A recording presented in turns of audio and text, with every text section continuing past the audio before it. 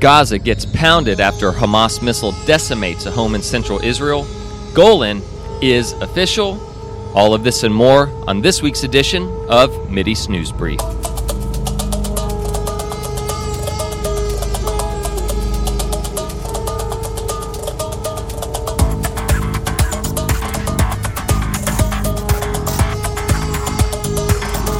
And good Friday to you all, and welcome to another edition of Mideast News Brief. I am your host, Winston R. Holland, and today we lead off with the latest on yet another controversy at the border between Israel and Gaza. Before we get to that, though, I think we need to first provide a backdrop of what transpired earlier this week, and then we'll get into where things are at right now, because there's quite a bit of history, quite a bit of back and forth that's been going on to set the stage to kind of where we're at the moment. But first, if you have not subscribed to the podcast, you can elevate yourself to a state of absolute ataraxy only, and of course only, when you subscribe on iTunes, Spotify, Stitcher, TuneIn Radio, or yes, even Alexa. Just say, Alexa, play Mideast News Brief, and you are off to your Middle East happy place. So please subscribe, and my apologies if I just triggered your Alexa device, and now this podcast is playing on this device, plus your Alexa device. My apologies. Also, please give us a like on Facebook at Mideast News Brief, and on Twitter, which is at Mideast Briefing. Of course, I'll have these links on the show notes of this broadcast as well. I really kind of stirred a hornet's nest on Twitter a few days ago with this Palestinian activist. Oh, it was lots and lots of fun. I just merely pointed out the fact that what he was posting was basically justifying the murder of innocent Israelis. And when I say Israelis, I'm not just talking about Jews, because what he posted was basically saying that Israel does not have a right to protect itself in land it occupies, and so the connotation is, well, just sit and take it. You just got to sit and take it. I mean, it's insane. Instead of condemning Hamas, he's condemning Israel for defending itself, simply because he disagrees with Israeli hegemony over that area. It's insane. And of course, so after that, I try to point this out to him, and he sends me links. I try to point it out to him again, and he sends me more links about the conflict, and I'm finally like, our discussion here is over. And then for the next day, this crazy dude is just sending me link after link after link after link after link. I mean, I wasn't going to mute the guy, but I finally just turned off the notifications. It reminds me of that scene in Pirates of the Caribbean, where Johnny Depp and Orlando Bloom's character are fighting, and of course, while they're fighting, they're having this kind of funny discussion back and forth. It was actually a really, really great scene, and Orlando Bloom's character says, "I practice for 3 hours a day so that when I meet a pirate, I can kill him." And Captain Jack is, of course, like, "You need to find yourself a girl, mate." That's how I felt about this guy. Oh my gosh, get a girlfriend, bro. Something. Yes, you got to find something better to do. And sending me, I think he sent me maybe at least 50, maybe 100 tweets. Like, you're not going to convince anybody of anything by sending them 8 million links. It's just not going to happen. Okay, so anyway, enough about my adventures on Twitter. But, and of course, all the articles referenced in the show will be available for your own personal enrichment at MideastNewsBrief.com. Okay, so at 5:20 a.m. Monday, this past Monday, March 25th, 2019, Israel time, rocket sirens sounded when a long-range J-80 rocket was fired by Hamas operatives from the city of Rafah in the Gaza Strip, which is basically on the border of Gaza and Egypt. Fired from Rafah, a J-80 rocket into Israel. Now the question is, where in Israel? Some close by border town? Steret? Ashdod? Beersheba? No. I mean, that would have been bad enough, but no. It was fired, and get this, And of course, according to Hamas operatives, it was fired accidentally. Yes, folks, accidentally. We can, of course, take blood-spilling terrorists at their word. It's kind of funny. How come no other nations accidentally fire rockets at other nations? This happens all the time. Hamas accidentally fires a rocket into Israel. Really? It's kind of hard to do that by accident. That's a little bit different than tripping over your shoes. Like, that's an accident. Firing a rocket at your sworn enemy that you vowed to destroy, kind of hard to do that by accident. You have to, set up the rocket. You got to get all your guys around. You got to light the rocket. And I don't know. Maybe I'm being too harsh on the blood-soaked terrorist group Hamas. Maybe I'm being too harsh. But I tend to doubt when they say that they fired this rocket by accident. I don't know. Maybe we should give them the benefit of the doubt, right? Maybe, or maybe not. But it was fired supposedly by accident all the way north of Tel Aviv, 120 kilometers away. That's 80 miles or so? And get this. This is directly hitting the home of a family of seven in the community of Mishmeret, and catching the home on fire and destroying it. Now, fortunately, no one was killed in this, quote, accidental attack. However, 7 were treated for injuries. Neighbors were understandably being treated for shock. I mean, could you imagine? We kind of hear this stuff, and, Hamas fired more rockets on towns in Israel, blah, blah, blah, another day, Oh, how was your day at work today? Oh, it was fine. This is what happened. The boss said this, blah, blah, blah. Sometimes this is just imagine you're sitting in your home, right? And even if it doesn't hit your home, 3 houses, 5 houses down, a home gets decimated by some random rocket. And that's what Israelis have to live under, especially if you are in one of those border towns with Israel and Gaza. That's what you have to live with on a regular basis. Pray for the peace of Jerusalem. And boy, I've been praying. I hope you'll join with me in praying for Israel, praying for Gaza. Pray that God's kingdom comes to the Gazan protesters, comes to Hamas, to the Gazan protesters. Because remember, the more he touches their hearts supernaturally, the less murder we're going to see. So pray for Israel, pray for Gaza, pray for the terrorists that they repent. So like I said, no one was killed in the attack. 7 were treated for injuries. This was a family of 7 whose house it hit, including there was a pregnant mother in there, small children in there. And they even found 4 dogs dead at the site. That's sad. Obviously, that's not on the same level as a human, but that is just sad. All of this, the destruction of the home, the injury of the people, the shock of the people, the death of the dog's just completely unnecessary. And so, you could imagine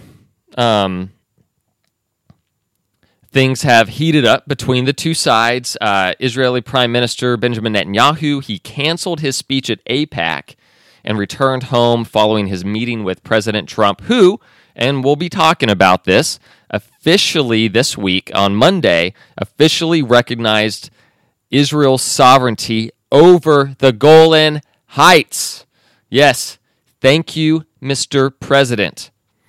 That is long overdue, and it is time for Congress to do the same. We will get into the details of that as well as some analysis after we recap where we are at on the Gaza crisis.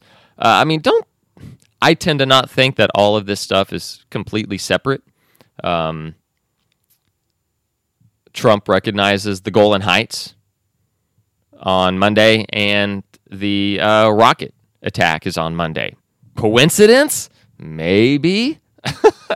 Maybe. They knew that was coming, and they knew that it was coming later that day, and so they did that. I don't know. I'm not much of a conspiracy theorist, but there are conspiracies. There are conspiracies. The tough part is it's hard for us to know which ones are legit and which ones are not. As you can imagine, Israel has responded to the attack, although they have refrained from turning it into an all-out war. They began pounding Gaza with targeted airstrikes, specifically in Khan Yunis, which, if you're looking at the Gaza Strip, it's the bottom third of Gaza. I guess you could say like the potbelly region of Gaza, hitting a military base and a weapons manufacturing site, as well as other sites.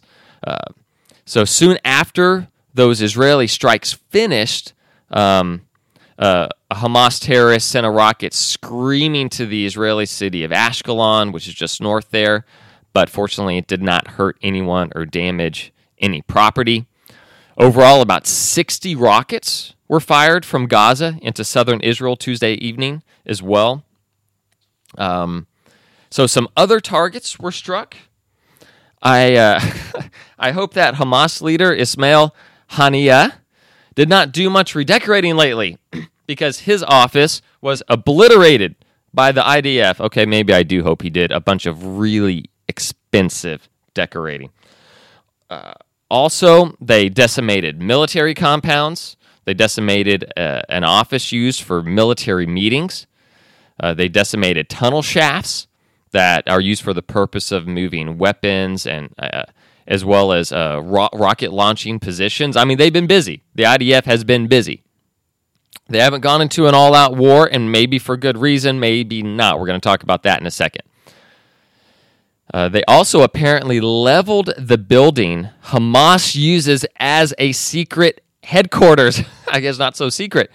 The Israeli intelligence services are world class. I mean, if you're an enemy of Israel, you think you're hiding something from Israel, Israel has proved time and time again they get intelligence. They did it with Iran, and they did it here with Gaza as well. I mean, they stole Iranian nuclear secrets to prove to the world that they were still developing a nuclear weapon. I mean, these guys are Mossad is top notch.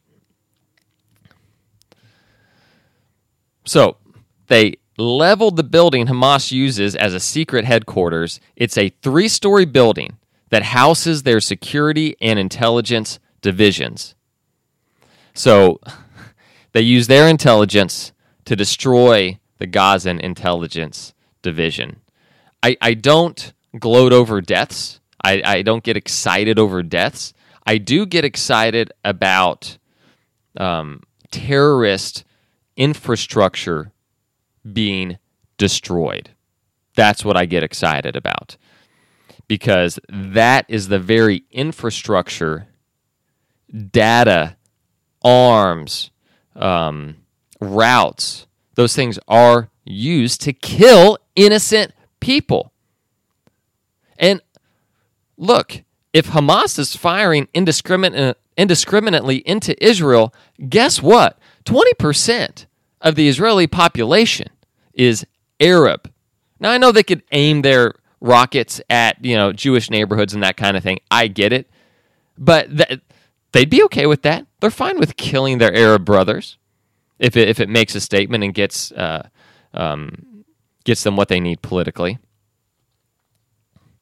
So the IDF even released pictures of the ongoing operation before the strike and after the strike. And it's literally, here was a building, for example, our friend Ismail Haniyeh's office, and now it's just gone. I mean, it's gone, leveled. And I'll have these linked at mideastnewsbrief.com, the link to that article. But man, it's like, here's the building, and it is no more. Here's the building, and it's, not even remnants. It's just like flattened, completely flattened. So like I said, they've been busy. Netanyahu got back to Israel on Wednesday. If you guys weren't aware, AIPAC, the American Israel Public Affairs Conference, or oh my gosh, I should know the acronym to that. But so AIPAC had their big meeting on Monday, beginning on Monday, big bipartisan meeting. Most of the Democrat candidates for president skipped this. It is a very, by people here, American Israel Public Affairs Committee, and they would probably think, oh, this is some pro-Israel, right-wing, pro-Israel, anti-Palestinian, blah, blah, blah thing. No, it is a very, very bipartisan event. I mean, you've got Republican leaders, Democratic leaders, you got Republicans and Democrats taking pictures of each other saying, woo, we're pro-Israel, blah. So it's really ludicrous that Democrat candidates for president would boycott this thing unless you are just pandering to the most radical Jew-hating supporters in your party.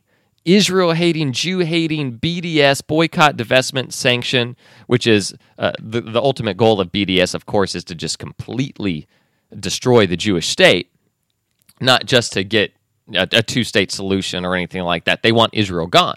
That's why you boycott. That's why you divest, not invest, divest, and that's why you sanction, to cripple and ruin and destroy the Jewish state. So it's saying a lot about where the American Democratic Party is going. I know at least one. There was maybe another one who relented and decided to speak there, but I'm like, why was that even an issue? I mean, and how stupid is that politically? Like, you're alienating the Jewish community, which is a good block of the vote. Anyway, so Netanyahu got back to Israel on Wednesday, and he canceled his speech at AIPAC, and here's what he said. Per the Jerusalem Post, he said, "We responded with great force.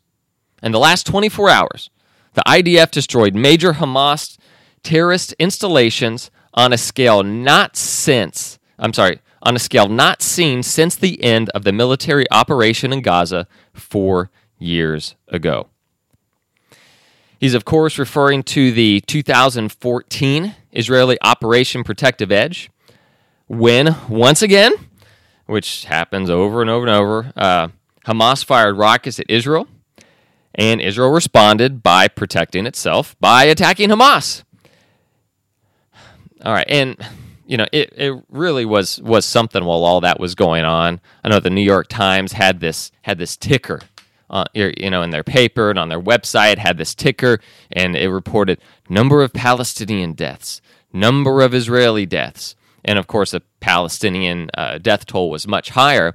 But the connotation of that reporting was, see, Israel is evil, and the Gazans are just poor, helpless victims of the imperialist, colonialist, racist Israelis. Is really ultimately what the connotation was, and I'm sorry that's not just looking at the sheer number of deaths in a battle tells you nothing about the justification of the war. That's what they talked about, was proportionality.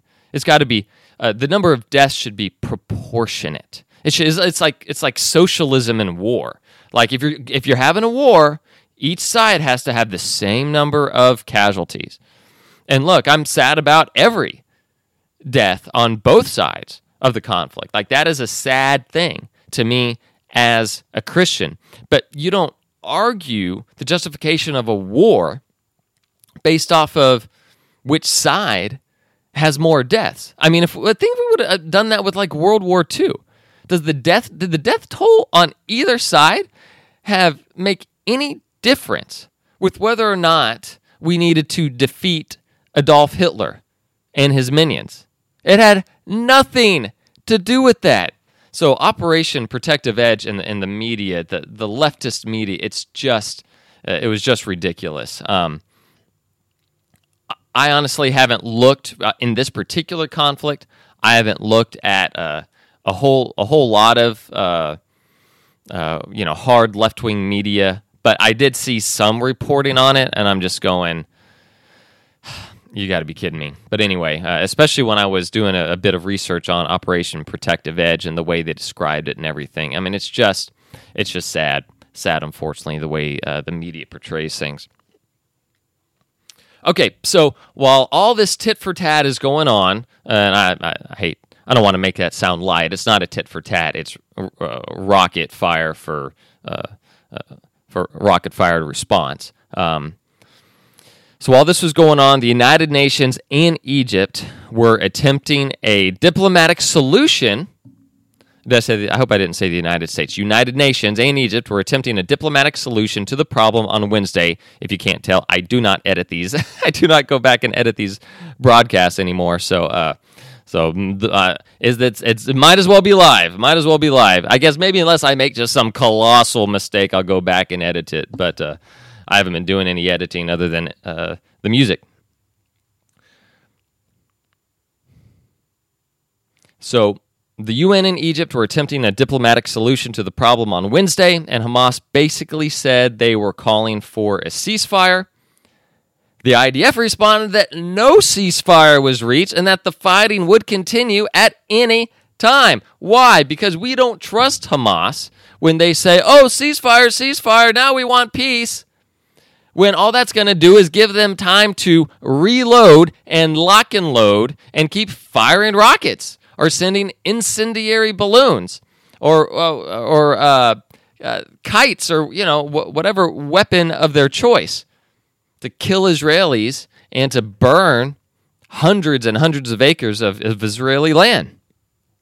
As we saw last year, which we're going to get into what's going on, what's coming up. What's coming up tomorrow? Tomorrow's a holiday. Tomorrow's a holiday in Gaza. How do you do holiday Gaza style? Well, we're gonna find out, ladies and gentlemen. Stay tuned. The Egyptian delegation took the results of their meeting with Hamas to Israel for a meeting on Thursday, yesterday. So, for their part, they are attempting to broker peace, but it's kind of like attempting to have peace talks with a hornet's nest. They are extremely aggressive and cannot be reasoned with. So we'll see how these peace talks play out. Maybe it'll work. Israel and Egypt do have a permanent peace treaty. That's been going on since March 26, 1979. Incidentally, was 40 years ago as of Monday. So they try.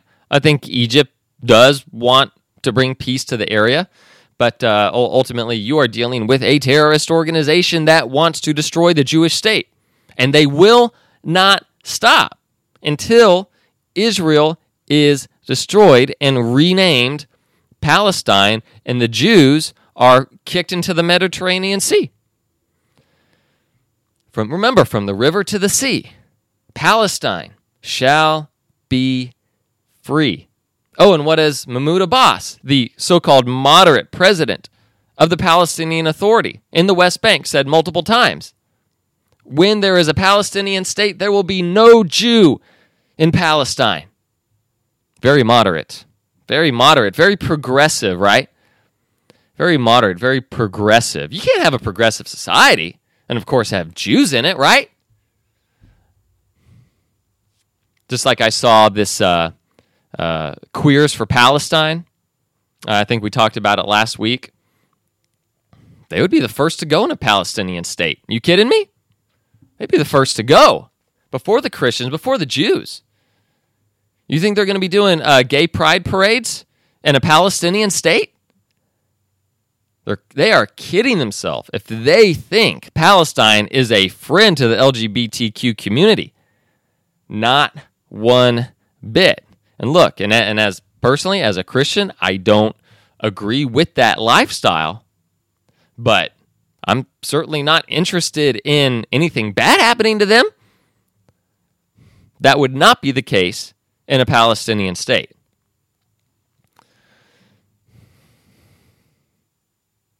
All right, where was I? Yeah, so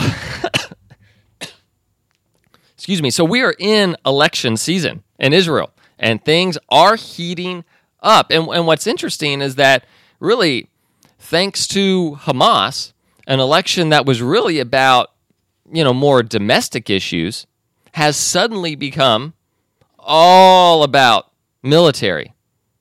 All about military might, all about foreign policy, all about how we deal with our enemies at our borders.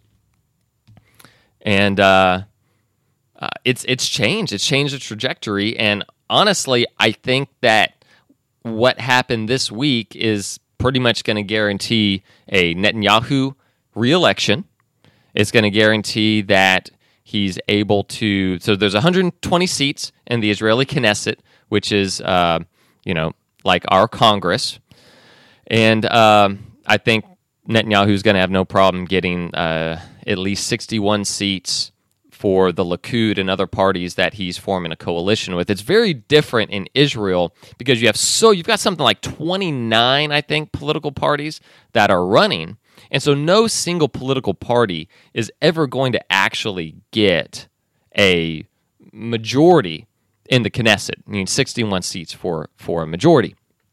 So what you do is that you form coalitions with other parties. So the Likud will form a coalition with other right-wing parties. And by doing that, they can get 61 seats and they can have a majority in the Knesset. So that's kind of how it's pretty different how it works here.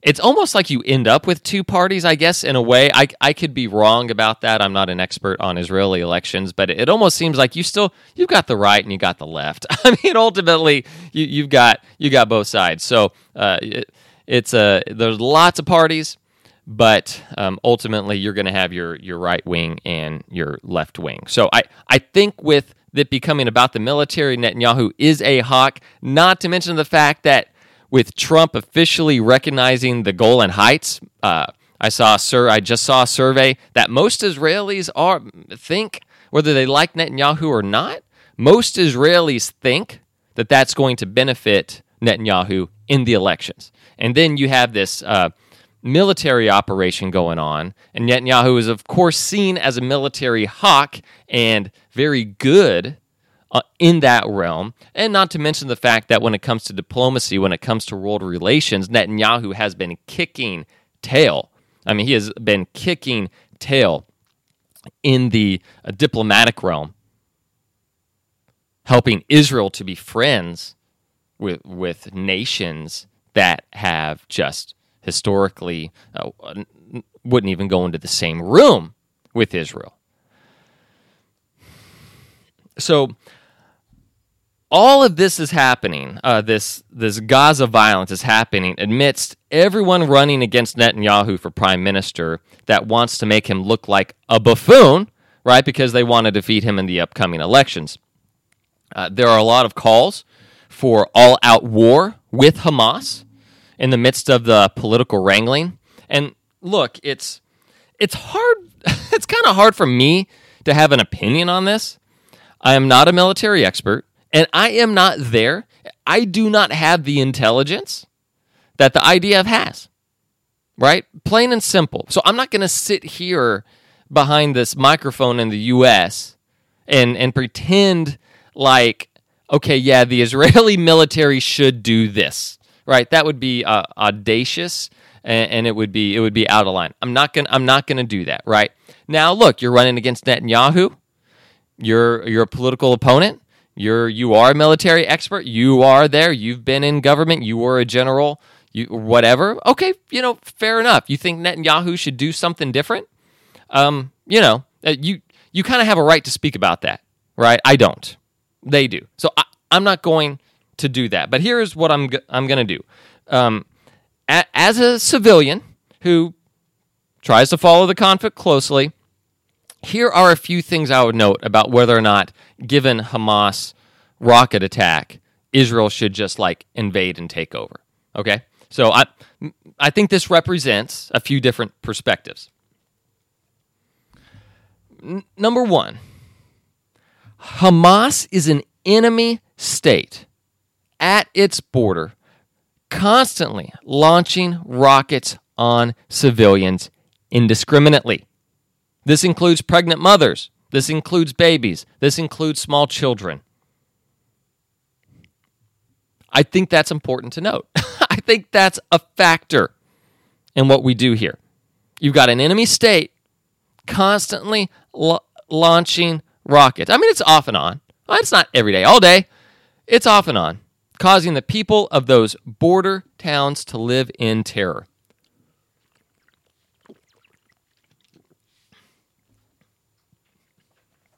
Number two, here's another thing I would say. When a state acts belligerently and attacks another state, the state under attack has a right to respond. And no, they do not have to respond proportionally, like we talked about earlier with the Operation Protective Edge in 2014. That is an idiotic standard made up by the leftist press to demonize Israel. You respond with as much force as is necessary to win the conflict while minimizing civilian casualties as much as possible. Hamas is a terrorist state acting belligerently against Israel. They have a right to respond, and they have a right to take out that terrorist state. Any nation that has an enemy on their border has the freaking right to destroy that enemy should that enemy attack them. It is unprecedented in history that we're going to say, like that crazy dude on Twitter said, that because Israel is there illegally, they just have to basically sit back and take it. It is unbelievable. And that guy had the gall to respond back and say, I'm not promoting the murder of anybody. I stopped talking to him. I probably shouldn't have talked to him anyway, but it's truly remarkable. Okay, so that's pretty hawkish, right? Wow, Winston, you're quite the military hawk. I mean, no, not necessarily, but I think this is basic international norms. That if this was a situation with any other nation, including our own, we would have a right to defend ourselves and to take out a nation that is always trying to defeat us, always trying to kill our civilians, and is attempting to completely, that their ultimate stated goal written in their charter is the destruction of the Jewish state. All right, but number three, I would say this. Israel also has to think about its neighbors, right? Like Mr. Rogers' neighborhood. It's a beautiful day in the neighborhood. It ain't a beautiful day in Israel's neighborhood. It ain't a beautiful day in the neighborhood of the Middle East. It is in Israel, but there's no, it's a tough neighborhood. Or what was it, Eddie Murphy's Saturday Night Live spoof of that, Mr. Robinson's neighborhood? Ugh. Yeah, it's a bit more like Mr. Robinson's neighborhood than Mr. Rogers' neighborhood. You've got Hezbollah camped out at the Lebanon-Israeli border, right? We know that they're building terror tunnels. They are infiltrating. Their goal is to infiltrate and commit acts of terrorism on Israel. And not to mention terrorists in the Golan Heights, which we're going to get to in a minute. And the Golan, of course, is sovereign Israeli territory. Then you have all kinds of bad actors in Syria and Iran wanting to take Israel out. So, look, if Netanyahu takes the bait, it could tie up forces that won't be able to fully confront other threats on the north. We've got to look at this situation at from a 360-degree angle. We've got to look at it from the 3,000-foot view. We can't just simply say, "Oh, Israel should just go in, decimate Gaza, get out, whatever, take over again, blah blah blah." It's never that easy. And look, maybe Netanyahu should, and maybe he will. I'm not saying that he shouldn't or he wouldn't. I'm just saying I don't know. I'm saying that there are many, many factors at play here, and we got to be careful before we kind of rush to judgment and say, oh, yeah, he should just run in and do this, which like a lot of his political opponents are doing. And look, again, they're running against him. Maybe they're right. I personally am not going to make that call. Either way, pray for the situation.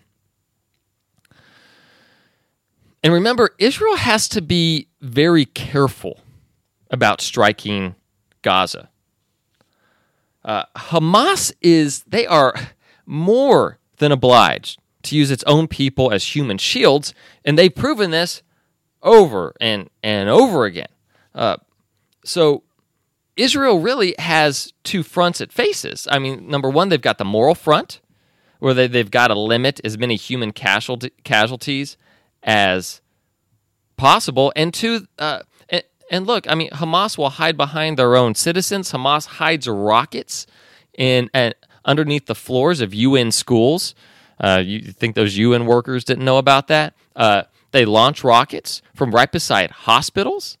It's just the goal of Hamas is really to up civilian casualty. They love the civilian casualty of their own people. And I got to say, I've got to give props. There was a Gazan, a brave Gazan lady that spoke out against Hamas and blamed Hamas, right? The rightful perpetrators of the poverty and the horrific situation in Gaza, blamed Hamas, rightly so, for the horrific living situations. She was very brave. And after that video was released and after it went viral, unfortunately, Hamas shows up. Surprise, surprise. Here's the secret police showing up to take the person, from what I read, her husband and one of her sons was taken away. Pray for those people, because I'm sure it's not a good situation. But she called out Hamas. You know, I was at a political function here in the U.S. with a speaker panel on it. This was about, this must have been 4 years ago. And one of the ladies that was on this panel basically blamed Israel.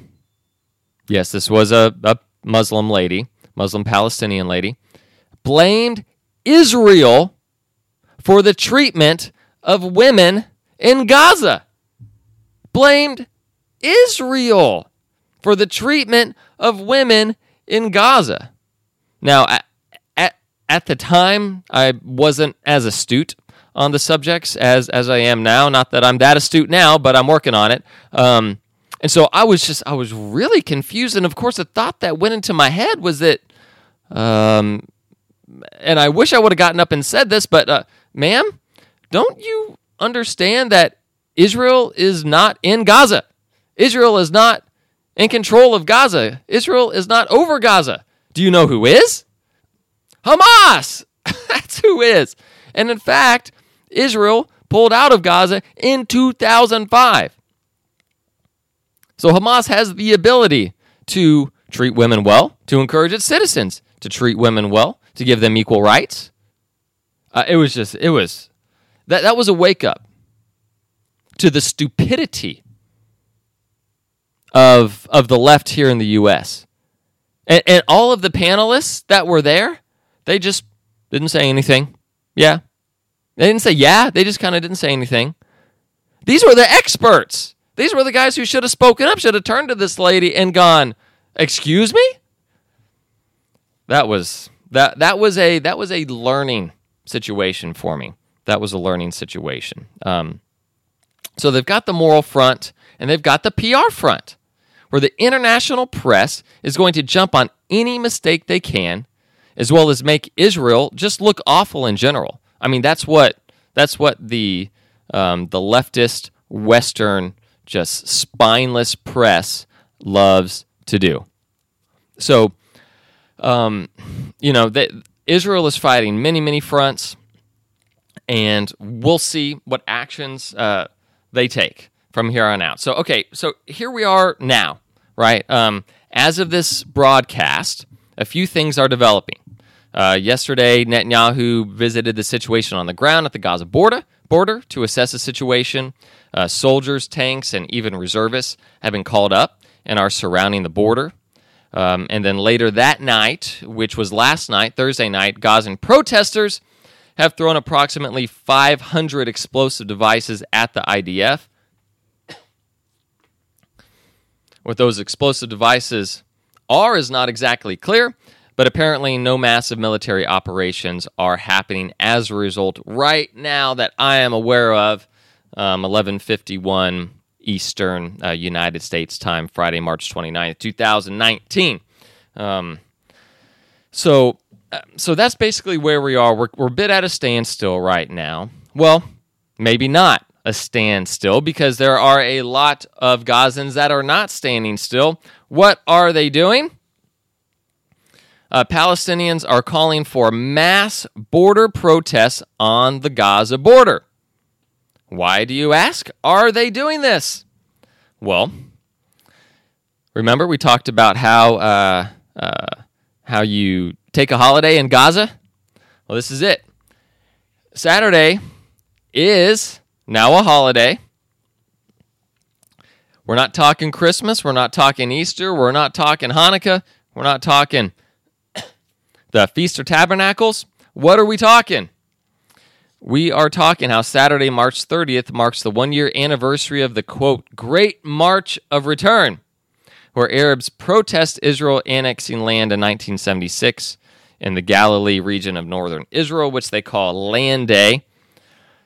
And apparently, right now, Arabs are trickling in for protest, and honestly, I do not know what to expect. I know some things to expect. I know there's going to be violence, right? I know people are going to die. I know Hamas is going to be glad when their own people die, because the idiotic Western media will report the deaths of their own people and blame it all on Israel. So there are some things that are predictable. It's like, I know that it's going to be 12 o'clock in 7 minutes. Some things are predictable. But in terms of how great of a flare-up it will be, will this turn into an all-out war with Hamas? Probably not. The odds are against that. But you, of course, you really never know, which is why we need to be in prayer for the region. We want people to turn to Christ, lay down their arms, and accept peace. So, and we don't want, because we know what happens with this kind of stuff. People die. So I will be following these events. I've spent 40 minutes on the Gaza protests, but there's a lot going on there, and I felt like that was really the most important.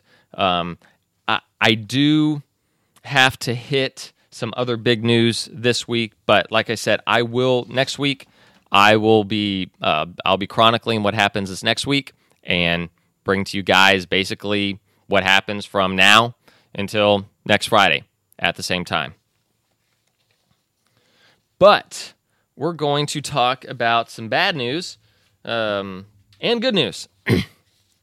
So it's going to start with the bad news, and then it'll lead to the good news. So the bad news is basically this, is that Israel is basically claiming that Hezbollah is setting up a terror network in the Golan Heights.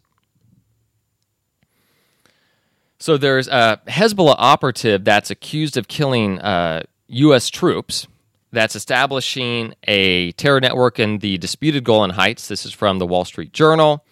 Actually, March 13th, so from a couple weeks ago, but it's very relevant to this week. spotlighting threats the militant group poses to its security as the Netanyahu government pushes for sovereignty over the strategic area, which at the time of this article, the official pronouncement hasn't happened yet. The U.S. charged Ali Musa Dakduk with orchestrating the 2007 kidnapping and murder of 5 American soldiers in Iraq. But Iraq released him from custody in 2012 because of what officials said was lack of convincing evidence against him, which is kind of hard for me to believe that considering they're in cahoots with Iran and Syria. So we know Iraq is basically becoming a terrorist state, despite the Obama administration pushing Baghdad to hold him accountable. There have been conflicting reports of the Hezbollah's commander's whereabouts since his release. On Tuesday, Israeli intelligence officials said Mr. Dakduk resurfaced on the Syrian-controlled side of the Golan Heights about 6 months ago and began efforts to set up a network of the Iran-allied militant group on its borders, eventually to launch attacks into Israel. Israeli officials said they hope exposing Mr. Dakduk's activities would pressure Syrian President Assad to get the group out of the area.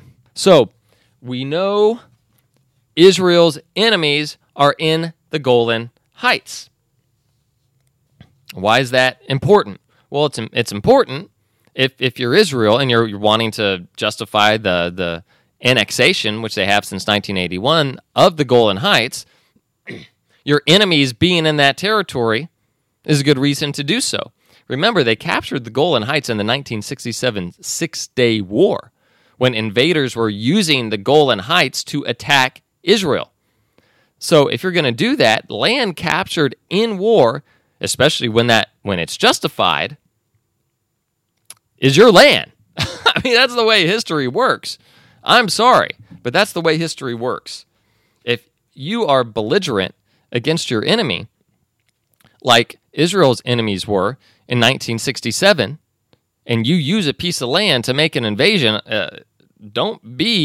you can't be in a tizzy when Israel decides to take that land so that it doesn't happen again. It's pretty straightforward. So as a result, Israel, this is from the Jerusalem Post the next day, March 14th, Israel issues complaint to UN over terrorists on Golan border.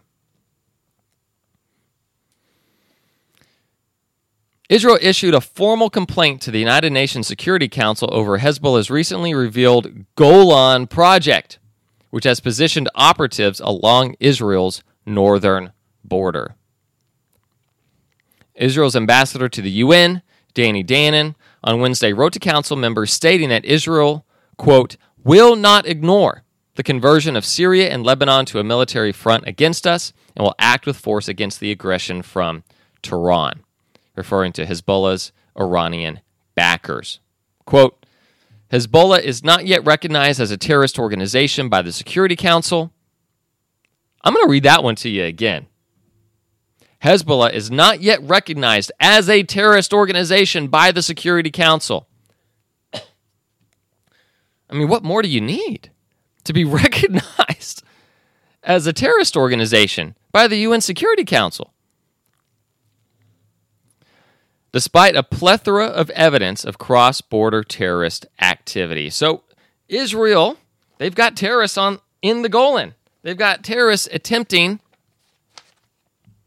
to use the area use the Golan as a means of launching attacks on Israel. So, it's simply phenomenal. That they would not, Israel would be nuts to give the Golan up. And they won't. They're not giving the Golan up, especially after what President Trump did. But there was a story about Gaza that I missed a few minutes ago. That this is an important story. This is a very, very, very, very important story. Because what it does is it highlights the reality of what Gazan terrorists want people to think and what the Western press wants them to think. This is actually from May 16th, 2018. And this story is telling. Very, very telling. Hamas terrorist at Gaza border surprised to hear media describe him a peaceful protester. Interesting. Gaza Strip. A member of the militant terror group Hamas who had been attempting to breach the Israeli border after the opening of the U.S. Embassy in Jerusalem confessed he was surprised to hear dozens of U.S. media outlets describe him as a, quote, peaceful protester. Sources confirmed. The aggressive, quote, soldier of Allah, who has declared he will not rest until Israel has been wiped off the face of the earth, admitted he wasn't quite sure how to take the news that Western media had labeled him an innocent family man and unwitting victim of Israeli aggression. Quote, frankly, I want to get in there and kill as many of the evil occupiers as I can, he told reporters as he hid among women and children after hurling rocks and rolling burning tires toward Israeli soldiers stationed at the border. Quote, so to be called a peaceful demonstrator was a little off-putting. Don't I deserve more credit for my efforts? It's kind of embarrassing, really. What if my family sees that? He added. At publishing time, the Hamas terrorist had been surprised to learn the media had called him an, quote, unarmed demonstrator, in spite of the fact that he had clearly been armed with several weapons during the protest. Okay, I admit, this was a satire piece put forward by the illustrative Babylon Bee, but I saw that and I couldn't resist because, I mean, really, there's truth behind this satire. If you follow the Western media at all, it's really a desire to downplay the terrorism of the Palestinians and to make the Israelis look as bad as they can. So there's your bit of satire for the day. But let's see. What was I doing before I... Oh, yeah, here we go. So you've got, like I said, you've got terrorists in the Golan Heights. But what did Trump do this week? I alluded to it earlier. Trump formally recognized the Golan Heights as part of the State of Israel. So this is a presidential proclamation. I'm just going to read it. Why not? Most of us really don't read kind of primary source government documents. This is very short, but this is an incredibly historic occasion.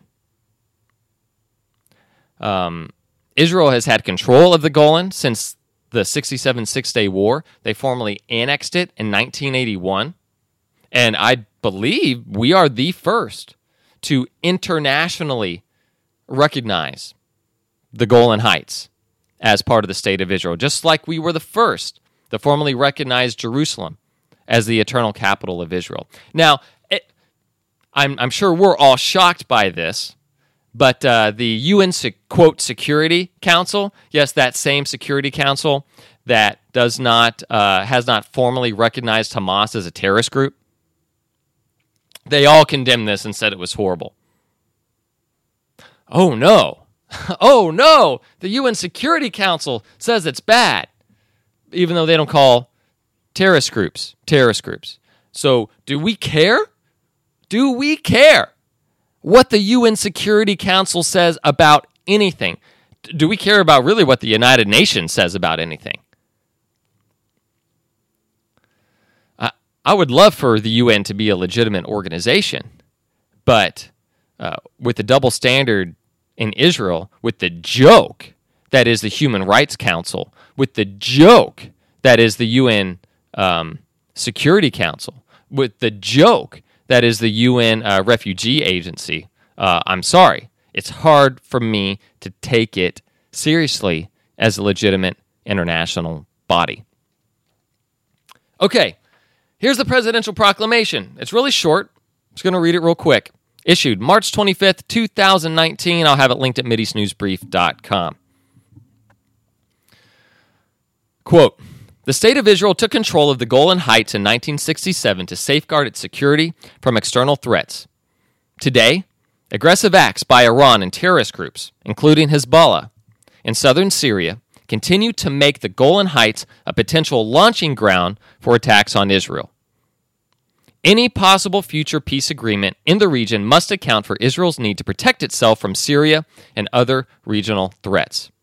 Based on these circumstances, it is therefore appropriate to recognize Israeli sovereignty over the Golan Heights.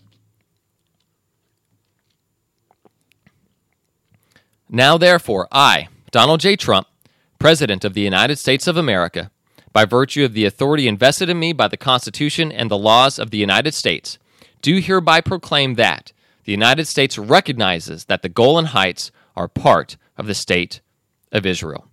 In witness whereof, I have hereunto set my hand this 25th day of March in the year of our Lord, 2019, and of the independence of the United States of America, the 243rd. Donald J. Trump. So there you have it. We'll see if others follow suit. There's some interesting embassy news. Apparently Romania is going to move their embassy to Jerusalem, but the Brazilians are kind of backing out. Brazilians were going to be like this huge ally in that regard, and now it's not maybe looking like it. So we'll see. You know, it's politics, and all this stuff is going to take time. All right, I want to end off with some other good news. Right, y'all know if you've been listening to the show, y'all know right now one of my favorite verses to quote is Isaiah 19:19 to 25, 26 or so, where it is talking about a highway. There's going to be a highway from Syria to Israel to Egypt. The Egyptians will worship with the Assyrians. The Assyrians will worship with Egypt. Israel will be a third part. You know, and they're all going to worship together. They're all going to be God's people. I still look forward to the fulfillment of that prophecy. Something that happened in some sense under Alexander the Great. I'm not so sure about that. I look forward to the fulfillment. And so when I see anniversaries like this, I think about, this really could be, I see it getting closer. So basically on March 26, 1979, Egyptian President Anwar Sadat and Israeli Premier Menachem Begin basically hit a big milestone for peace in the Middle East, an official peace treaty between Israel and Egypt. That was 40 years ago on this past Monday, March 25th. That was my phone there. I forgot to silence it before the broadcast. Boy, I was into this too. It was a moment.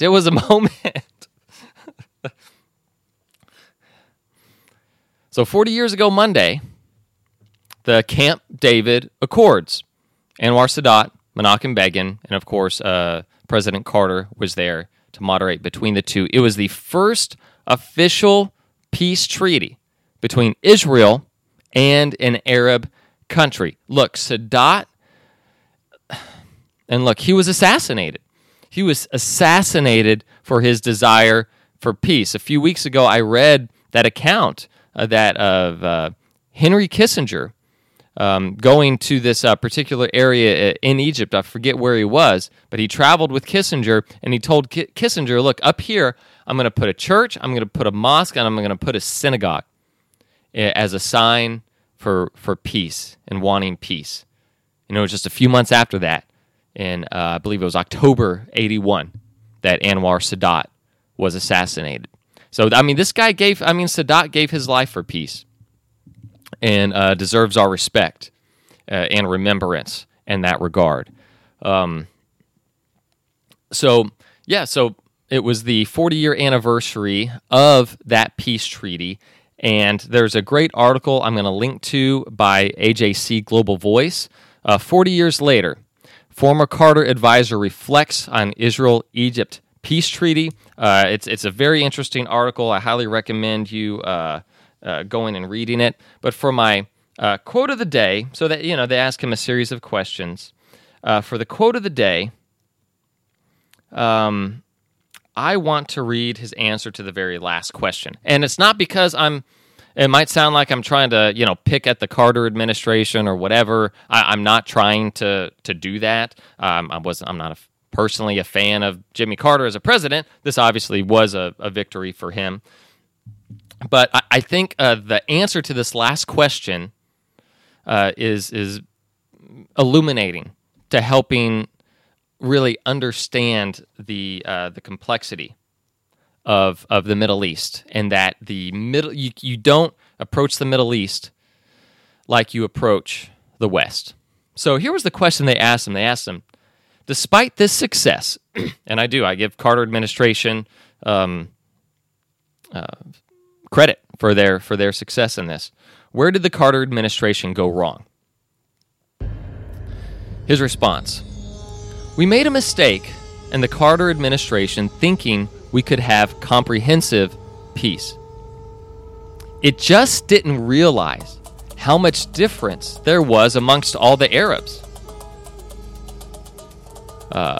Brzezinski, Carter's national security advisor, acknowledged this. But when they came to office, they were focused on a comprehensive peace. Bring everyone together. Negotiate with rationale and logic. They'll come to a conclusion, walk away, and the lion will lie down with the lamb. One of the great shortcomings of the Carter administration was its misunderstanding of Arab and Middle Eastern politics. They were interested in transactions and the art of the deal.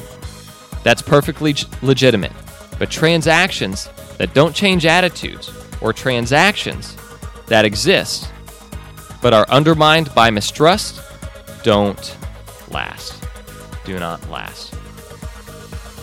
All right, and that'll do it for this week's edition of Mideast News Brief. As always, you can find the show notes and articles linked at MideastNewsBrief.com. Make sure to subscribe to the podcast on your favorite podcast app. Thank you guys for joining us, and I'll see you right here again next week. Pray for the peace of Jerusalem and Gaza.